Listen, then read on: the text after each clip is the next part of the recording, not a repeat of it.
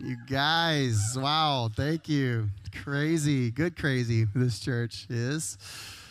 I love it. I haven't met you. I'm Steven. I'm the worship pastor, and I am so proud of this team. They just did amazing. Didn't they do a wonderful job just connecting us to God? Woo!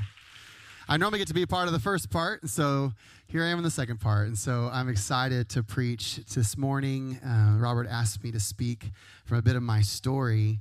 And, you know, I love the series that we're in. I love this idea of finding your fit. You know, I am the worship pastor, so I'm working with creatives all the time. And creatives are often the ones who don't feel like they fit very often in life. And in fact, they feel like they are misfits, the weirdos, the different ones. And honestly, sometimes we really are just weird. But God is inside of us. He has a special and a unique thing on us. And I really believe that it goes beyond creatives. I believe all of us have this war inside as we grow up and trying to move from, you know, maybe it's different communities or different seasons. And finding our fit is something that just takes a lot of work. And last week, Kendall nailed it. He talked about finding God's power and finding who we are, kind of the who of finding our fit. And this week, I want to take it a step forward and talk about the where of finding your fit. And I believe that that's what God's doing in this series. He is pouring out revelation on us right now as we're in this room through his word and through the stories of faith that he wants to help you right now take a step forward in finding your fit. And so I just want to start by talking about finding your fit by finding God's community. Finding your fit by finding God's community. So let me just take you into a story really quickly. So I'm in high school, about to graduate, and an older gentleman in our church is moving to be a missionary overseas, and instead of selling his car, he feels like God puts it on his heart because he sees kind of my financial situation in my life, and he just gives me his car. And I am like blown away, and it was like really cool to me. It was this like black Ford Probe GT, and it was like 1998 model, which is a little old at that time, but it was cool. Oh, a 92, so it was 10 years old literally when I got it.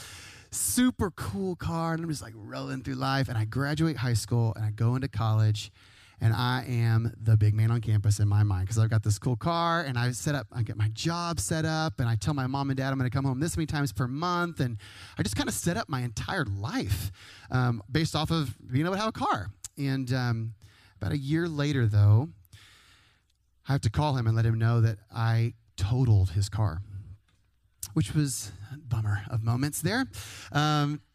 Total miracle that I even lived through it, but I'd been sidewinded by someone and it totaled the vehicle, but there wasn't enough money to get a new car. And I remember going home that night just being like, I literally am going to have to change my whole life around. Like I can't get another car. So everything's different. Job change, I didn't know what to do. Well, next day, I get a phone call from the church. And they're like, hey, I need you to come to the offices and da-da-da-da. And I don't really know what's going on, but I'm signing these things, and all these different processes, and in the end, I walk out with an envelope, and inside of it is thousands of dollars of cash donated anonymously from someone else in the church who'd heard of my situation, meeting the biggest need of my life in that time, and it just totally rocked me. I raced off, bought a car, was able to just literally go about my life, and it would have totally changed had that not happened. And in that moment, I caught a vision of what the local church can be for a person. At that moment, I learned about finding my fit in a unique way. And I learned from this story that finding my fit isn't so much about finding my little niche, but it's about finding the local church, finding God's community, and through that, seeing my life thrive.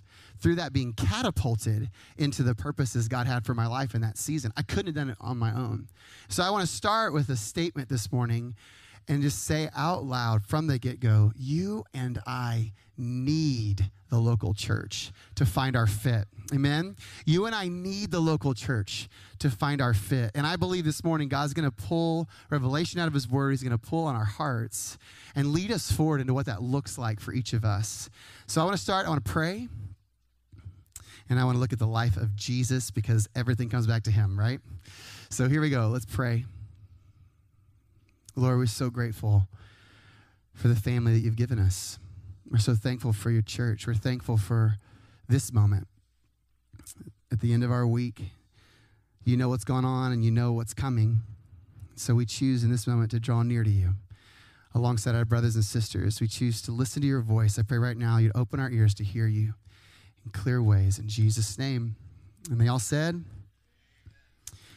amen. Well, we know community matters to Jesus, and everything comes back to Jesus for New Testament believers, because we could just look at so many things in his life that show his value for community. Well, first of all, in his very essence, who he is one of the Godhead. He is one of Father, Son, and Holy Spirit, a majestic and mysterious, beautiful reality that in himself is this sense of community. But something we can relate to a bit more is how he chose to come to earth. Okay, so Jesus is Lord of the world. He could do whatever he wanted with how he decided to show up. He could have been this long white hair, flowing God that just came with dolphins and fairies behind him and went from place to place in the world, showing his goodness and saying, please come. But he didn't, did he? You're like, no, he didn't, Stephen. No, so what he did, obvious moment of the day. No, he chose to come as a baby to be put into a family with siblings, with parents just like you and me. And he grew up and he moves into his ministry.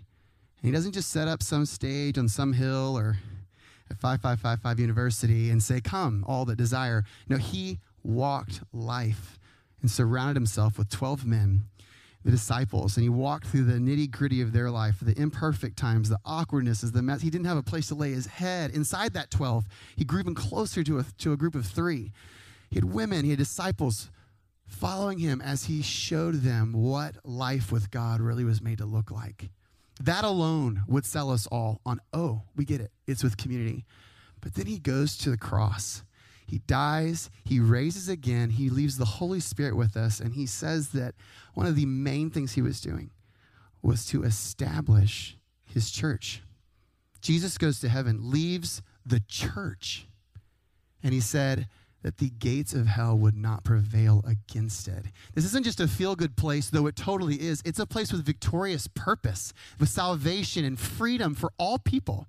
It's a place where you can feel good. You can experience worship. You can have these amazing moments, but it's where you're called to victory and a life of freedom that brings purpose everywhere that you go. It's a place where your physical needs and your spiritual needs, your mental and emotional needs can be met. That is a full picture of what his church is. In Ephesians 3, verse 10, it says, his intent, speaking of God, was that now, through the church, the manifold wisdom of God should be made known to the rulers and authorities in heavenly realms. Whoa.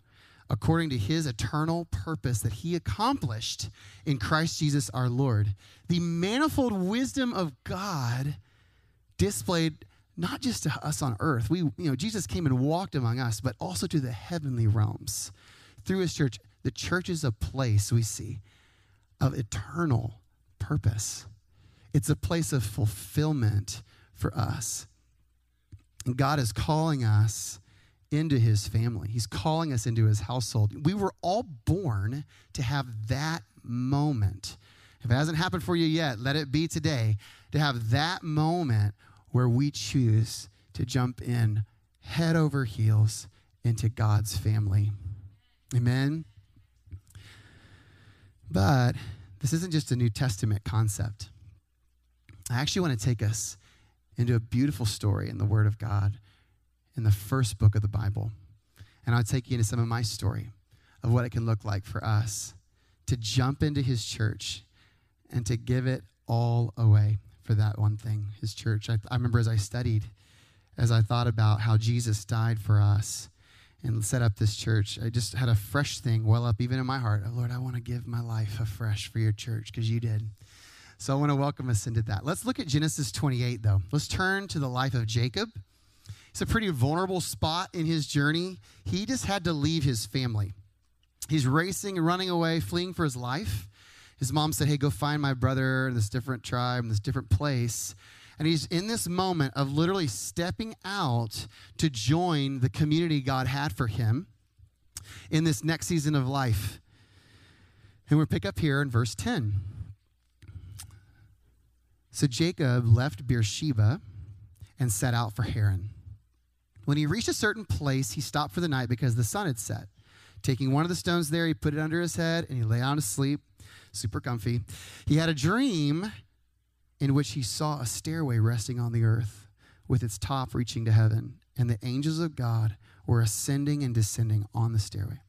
There above it stood the Lord, and he said, I am the Lord, the God of your father Abraham and the God of Isaac.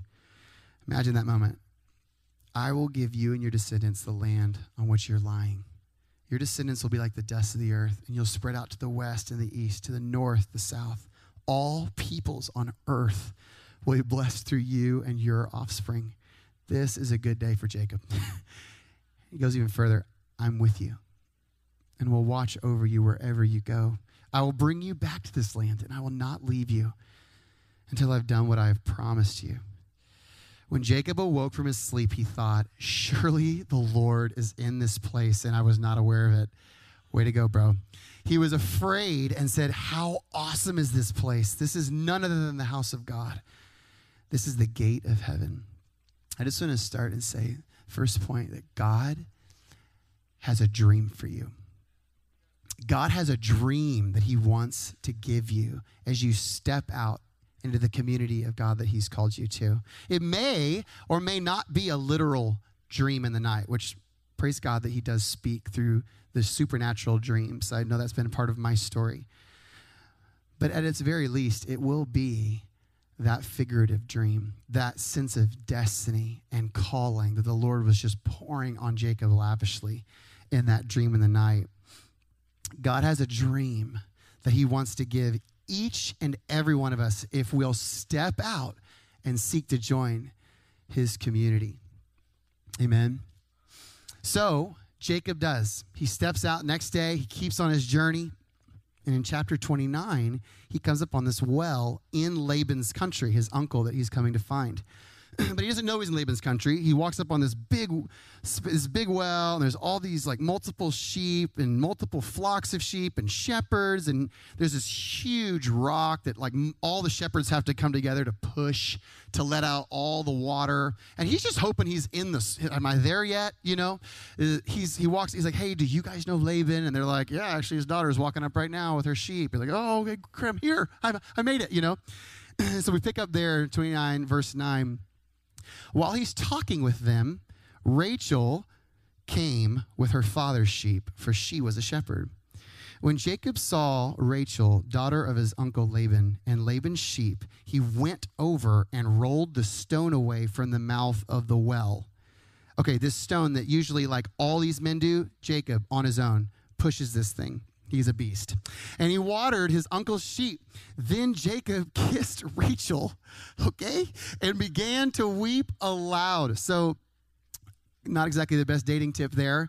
Not only kiss her the first time you see her, but then just cry about it when you're with her. But he had told Rachel that he was a relative of her father and son of Rebekah, which I guess gave him kissing rights. So she ran and told her father. And as soon as Laban heard the news about Jacob, his sister's son, he hurried to meet him. Not sure if he's mad or happy at that moment. He embraced him and he kissed him. All kinds of kissing happening. And brought him to his home. And there Jacob told him all these things. And then Laban said to him, you are my own flesh and blood. What we see in Jacob's story is that the dream of God was then followed by a passion in Jacob. The dream of God was then followed by a passion in Jacob. Now, for Jacob, this is the passion of first love, right? And maybe that's what brought you here today. Maybe you're here because you're here for a girl, but God has more for you, right? The women are like, hallelujah.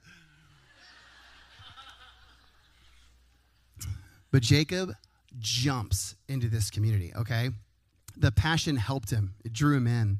So he's rolling stones away single-handedly that takes multiple men to do. He kisses her, cries out loud, spills his guts, and what happens? He's welcomed into the family. A bit later, just right after that, he professes his love, tells Laban, I love your daughter. And he's like, I would work 7 years and my only wage be to have her hand in marriage. It consumed him enough to roll stones and work for years. And he threw himself wholeheartedly into this community. Something like this drew you into church your first time. Maybe it was some girl. Let's just be real. Or maybe it was just some friend brought you and you didn't even know what it was. You know, you're there but then something in the environment, something that you experienced drew you in.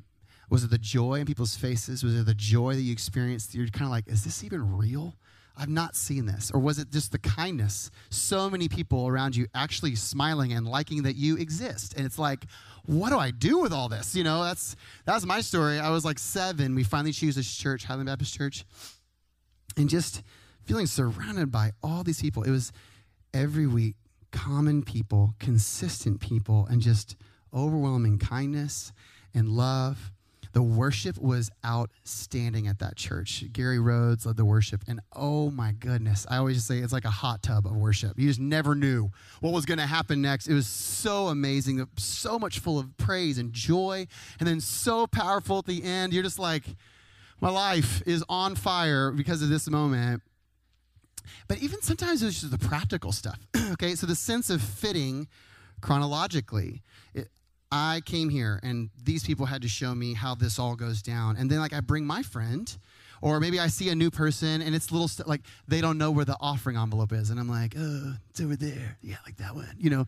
Not that one, it's that one, you know. Or then it's like, hey, where's the you know, unicorns or the elephants classroom for the kids? And I'm like, it's down this hall. And I just kind of felt like, I know what's going on around here. You know, I just kind of felt good. And then it's like it's the humor in the message, or like our pastor was really funny, always telling jokes and goofy but funny jokes. And I know that's a part of our story here is Robert is always keeping us laughing, always keeping us on the edge of our seats when it comes to joy. But it was just like, it was sometimes the personalities of just different deacons or leaders. You know, one deacon's, if I'm going to his door, he's like, nope, you can't go in until this exact moment. And then I go to the other door, and the other deacon's like, just go in. You know, I'm like, yes, you know. Or singer number 1 is singing the song, and I kind of like it, and I'm just loving it. And the next singer next week sings it, and I'm like, I mean, you're growing. It's good. You know, and like... Not judgment completely, but just kind of like, I know what I think around here, you know, and just that feeling of like, I fit here, you know, and it wasn't fake. It wasn't perfect. In fact, it was perfectly imperfect. It was authentic, consistent community, and I was beginning to find my fit, and I was beginning to come alive. For me, it wasn't the passion of first love that drew me in. I was like 7. Okay, for me, what drew me in was the passion for a father's love. And I want to take you into some of that story. If we can, let's throw up the Gully fam. Okay, so here we go. This is the greater Gully family, and I'm going to talk you through it, okay? The man in the center in the white shirt, this is Ed Gully. This is my father. Man of God, awesome. He is a joy bomb. He's a manager. He's a communicator. He went to college on a writing scholarship. Amazing man. Next to him, my mom, Laurie Gully. She is just as hard of a worker as she is a warm and inviting presence. You will always feel like $1,000,000 with Laurie Gully. And she owned her own catering and food service when I was little. And so we all got our first jobs through that. Thanks, Mom. Up top here with his hand on my shoulder is Carl. This is my oldest brother. Carl is a coach. He is a phenomenal coach. He's a phenomenal leader. He's a phenomenal preacher. He's actually the lead pastor of Antioch Waco, our home base church now, as Jimmy's moved to be the senior pastor over the greater Antioch movement. Phenomenal man. And then you've got the cool guy here with the hat down here. This is the second brother. This is James Mark.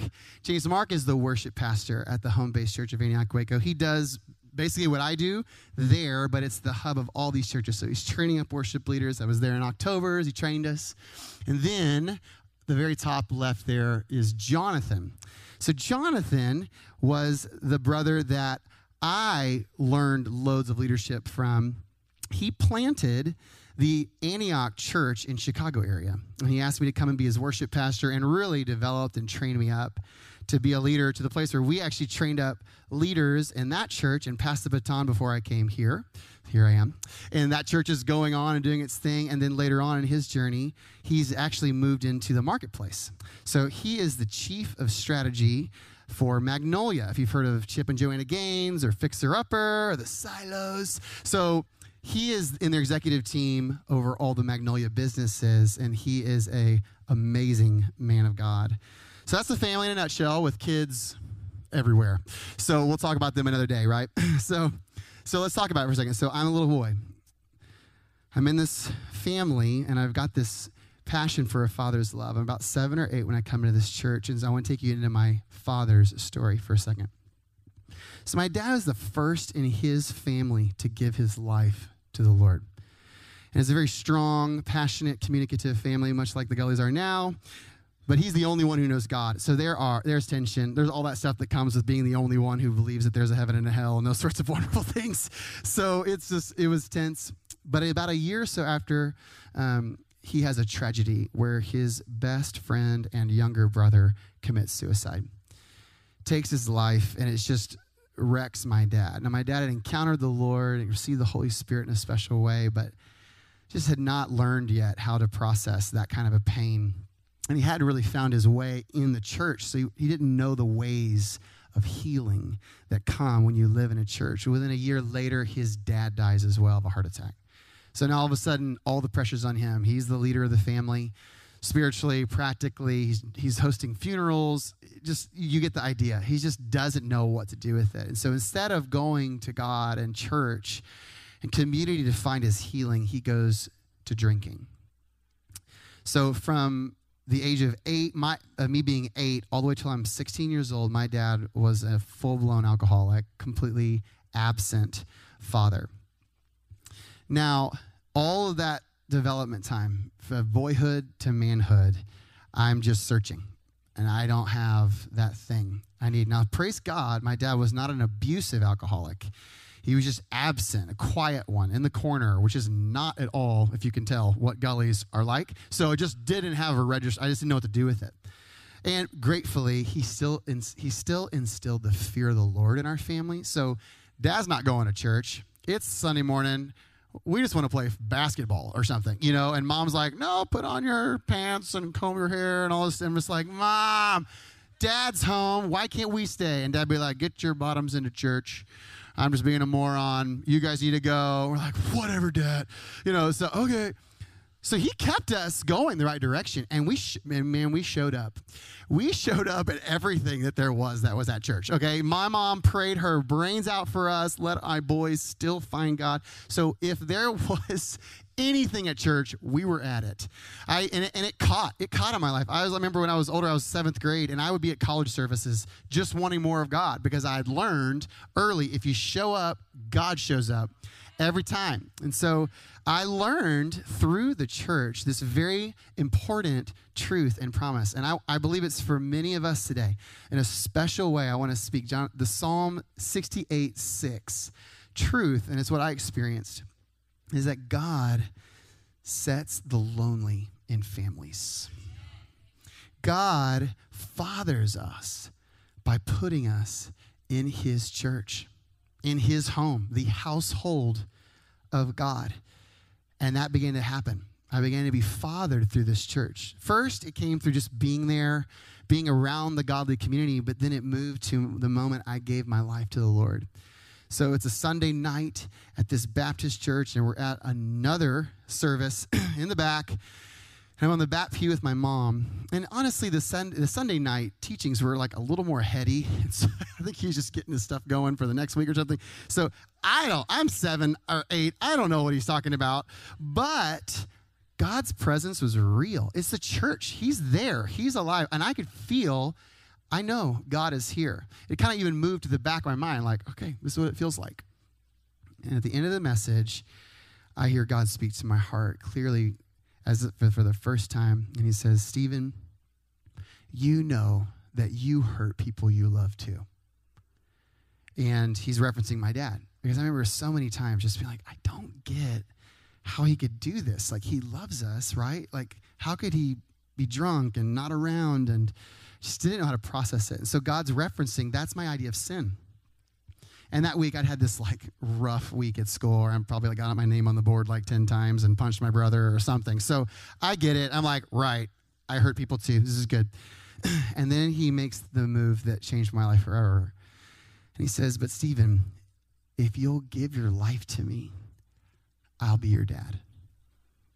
And oh man, the love of God rushed in so hard. And I was like, I'm in. So I yanked my mom's dress and I'm like, Mom, I want to get baptized. And I was hooked. And I went down front and I gave my life to Jesus. And the breakthrough of breakthroughs is that in my family, when you finally got baptized, you got to have communion in church, which is just basically snacks for an 8-year-old.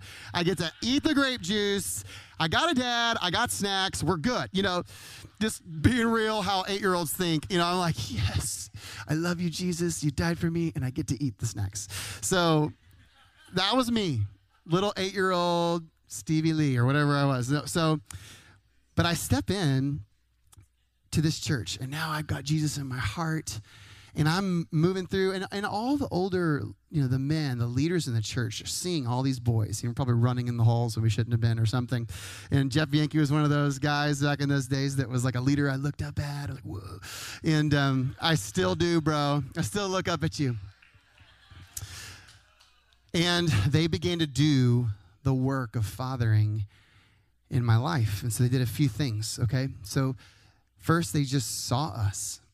And they spoke identity over us. They spoke the gold that they could see through the rough and raw of whatever we were. It's kind of like, hey, you talk a lot. Maybe you should lead sometime. And just talk a little less, though. You know, or, you know, hey, you're really rambunctious, a lot of energy. You're probably a leader, you know. Chill out, you know, over and over, just like, hey, you're called to be an example, because I just not been one, you know. And they're just, but instead of just cutting me down, they're calling me up into what I'm called to be. They're fathering, and the women mothering us upward into who we are called to be in both the normal conversations, and then you introduce the supernatural moments where I'm in a worship time and someone comes over at the end of a service. I'm going down to the ministry because that's what we do, right? We come, we respond at church, right? So I'm going down front and someone's like, hey, I feel like God, when I spoke this to my heart for you, and they would just speak these things of life over me and these truths, sometimes things there's no way they should know. And that moment of God knows me, like God knew that, and he spoke that to you. It just magnet. It draws you in. Like, okay, we're going to be okay. We're going to go to the next thing. And they would call out my gifts, speak identity, call my gifts out, and then they would nudge me to take risks in those areas. Some of us need to just be nudged by people. Our destiny is waiting. You see someone to nudge you in, and you can't like nudge yourself. You know, you need people to pull on you and push you in. So, man, I remember the first time I led worship in a life group, the guy's like, hey, can you lead tonight? Life group's happening in 5 minutes. And I'm like, I don't have my guitar. He's like, here you go. I was like, oh, I don't have any chord sheets. He's like, here's the chord sheets. I'm like, oh, okay. I need to practice. He's like, great, go practice. We'll call you in 10 minutes. I'm like, you know, nudge. Now, I think I just more messed up worship that night, but I started, and from then on out, I did it every week, and I finally began to hone my skills at being a worship leader. And then also, after each one of those nudges, they provided not just the environment, but the encouragement on the back end, as well as the feedback correctively that I needed, because, you know, I needed a lot of it. We all need a lot of that type of feedback. And the major key is that I'm getting all of this in the church, which is an environment that is infused with the Spirit of God. Like, think of Life Group. You show up, they give you something like food or awesome coffee or LaCroix or something. Then you worship and you experience God's presence. Then everything after that, I mean, depending on the group or the night, could just be awkward, or you never know what's going to happen in life group, change your life, or it could just be like, what? And then at the end, they like pray for you. and you feel God's power. I remember that my experience in college was that. I'd be like, I don't know if I want to talk to you, but I have to. So we're going to pray, because I was like so judgmental and so cool in college. And I'm like, this guy's awkward. I don't know if I'm going to pray for this guy. And then he'd pray for me, the person I'm judging, and I am feeling the love of God and the power of God. And then I'm repenting. He doesn't know it. I probably should have told him. But it's just like, man, are you kidding me? This is an environment where God's grace and love is flowing. It's a safe environment to grow in. And God began to parent me through the local church. God wants to parent every one of you through his local church. Can you step into that? Can you step forward into that? Hebrews says that our father, earthly father, did the best he could. Our parents did the best they could, and we're all thankful. Thank a parent on Thanksgiving, okay? But it says that God disciplines us for our good. So it means God picks up where our parent left off and takes us to the next level. And he wants to do it through his church. It's his very body. It's his family. It's his home. He wants to parent you. And I know some of you, as I'm talking about it, you feel that father or mother need. I just want to say that's what this church is going to be about. We're going to father and mother in the Spirit the people that come. And that's what he did with me. So as a little boy, I'm a worship pastor now, but as a little boy, I began to grow in my worship gifts through being in the little kids singing productions in church. I got my first solos, and I got my very first epic audition fails, where you walk away and you're like, okay, you didn't get that part. She did. Why was I auditioning for a girl part? I don't know. It happened. Got to be in a Dove Award-winning Christmas production and say my very first lines in a dramatic play. It looked something like this. Hey, Mom, where's my ball? You know, like that was it. But I did it. I did it. And there's hundreds of people, and I'm up there on the stage, and it just began to shape me and begin to call me forward. And, hey, maybe I was made for this. Like maybe it'll look a little different later, but maybe I was made to be up on this stage loving this family for the glory of God, not just for me and my niche, right? God has something like that for you. And sometimes it doesn't look quite like you think. Sometimes it's like, hey, I want to do this. And then someone's like, well, we really need this at our church. I don't even know what ushing means, but usher is one name of a thing you can do in a church. And you just step out and you're with people and you get to guide and direct with kindness because they're sitting in the wrong seat. Or they are talking to someone too long. Like, you need to move out of the way because there's a lot of people that need to go through here. Actually, not just you. You know, all these little random awkward moments, but you step out and you begin to cultivate your gifts. So one thing that happened was when I was a little boy, as a fourth grade, leaders at our church, like Jeff, taught me and my brothers how to play guitar. And we learned our first guitar chords and songs with worship songs.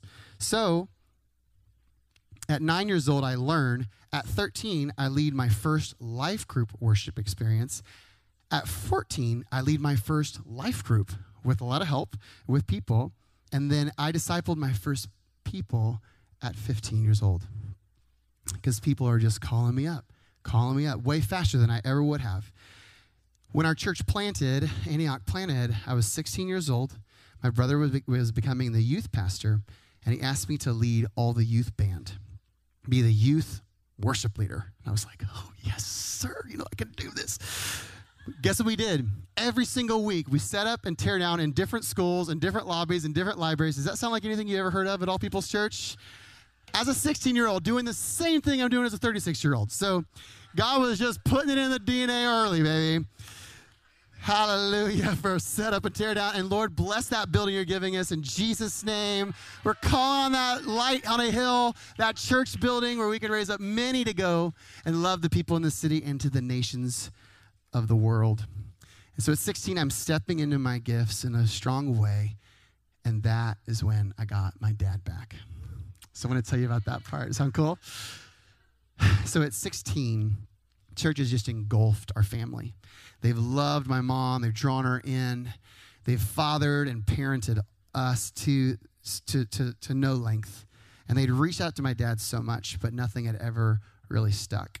It's a heavy burden, the addictive tendencies in our hearts at times. And that heavy burden, he didn't know how to let it get dealt with and healed. But at 16, I believe this is something that's going to come very soon to many of us who need it in our own families. At 16, he had a major encounter with God. And at that moment, God said things to him that made him change his life. And he just made that simple decision: I will no longer drink, but I will go to the Word of God and a conversation with God. And at 16, my dad gave his life back to Jesus and he began a daily regimen of just feeding himself with the Word of God, which is basically a bunch of TV preachers' sermons all day long, okay? And I remember him being like, well, I'm not ready for church yet, son, but I'm getting started, So he's just feeding himself. And then my mom lets him quit his job. She takes on even more work so that he can stay at home, get healed up, and get taught in the Word of God. And then he began to get plugged in to the local church. He took that step. He began to get discipled. He began to have his own purpose, which he'd been quitting on day after day after day, restored to him and been trained up in the church. I remember eventually, I don't know even how long that eventually was, but eventually my dad gets asked to lead a life group, and he stepped in and became my life group leader. I was like, you kidding me? Ed Gutley is leading life group, baby. He's starting to give away the freedom that he'd learned to have.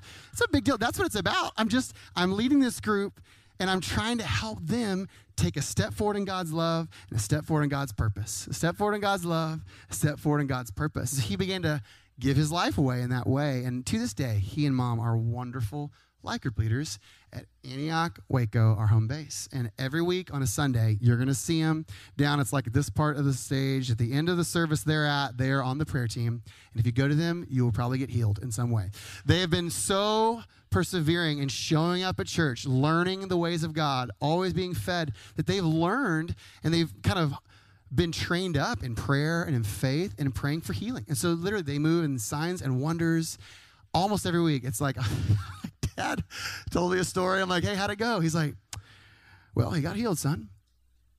That's what happens. I'm like, that's right, Dad. That's normal in the kingdom of God, right? He's like, I just needed someone to pray for him who believed. He can do it. I'm like, the norms change, don't they? The norms change when we get into being trained up in the things of God. I remember I'd come home and when Dad was an alcoholic and just be like, you just never know. You just like walking through the threshold of the door, you're like, what's it going to be like today? And it switched to, I wonder what God told Dad today. Let's talk about it. God is good, and my parents have been trained in so many things. And I remember a point where the training actually came through the sons. My dad would just grab a notepad and be like, all right, lead this life group. What do you do when somebody says that? And he'd just sit down and take copious notes. Well, Dad's about vision, about sharing the vision again. It's not just about this. It's about, and we would, because we've been leading for years, we're pouring back into him. It goes up and down the generations in the kingdom of God. And God has a special purpose. As you're hearing, this process was never perfect. In fact, parenting is perfectly imperfect, right?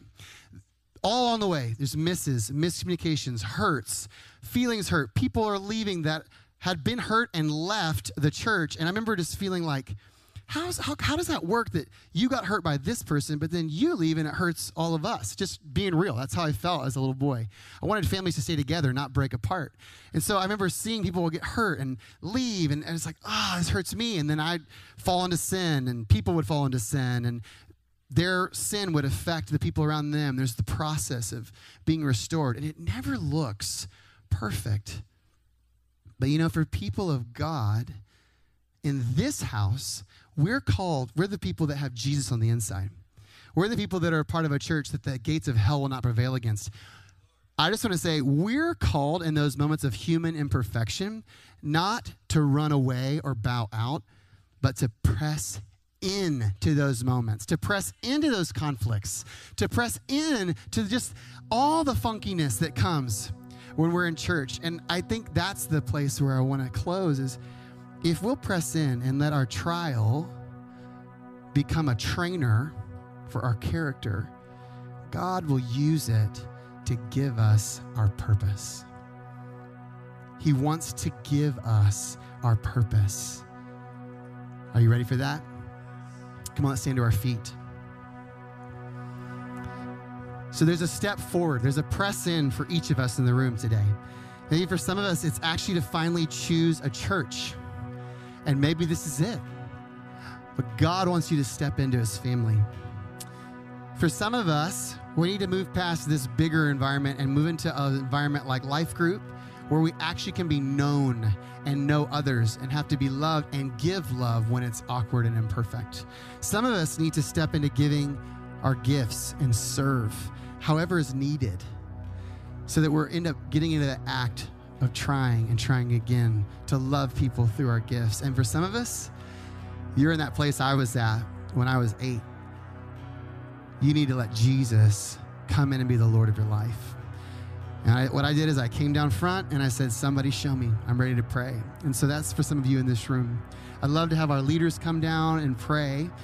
Some of you need to be parented afresh right now, and you know that there's a need and God wants to speak into you as people pray for you. And so that's what we're going to do right now. We're going to respond to God. Let him come. Come, Lord Jesus. We love you.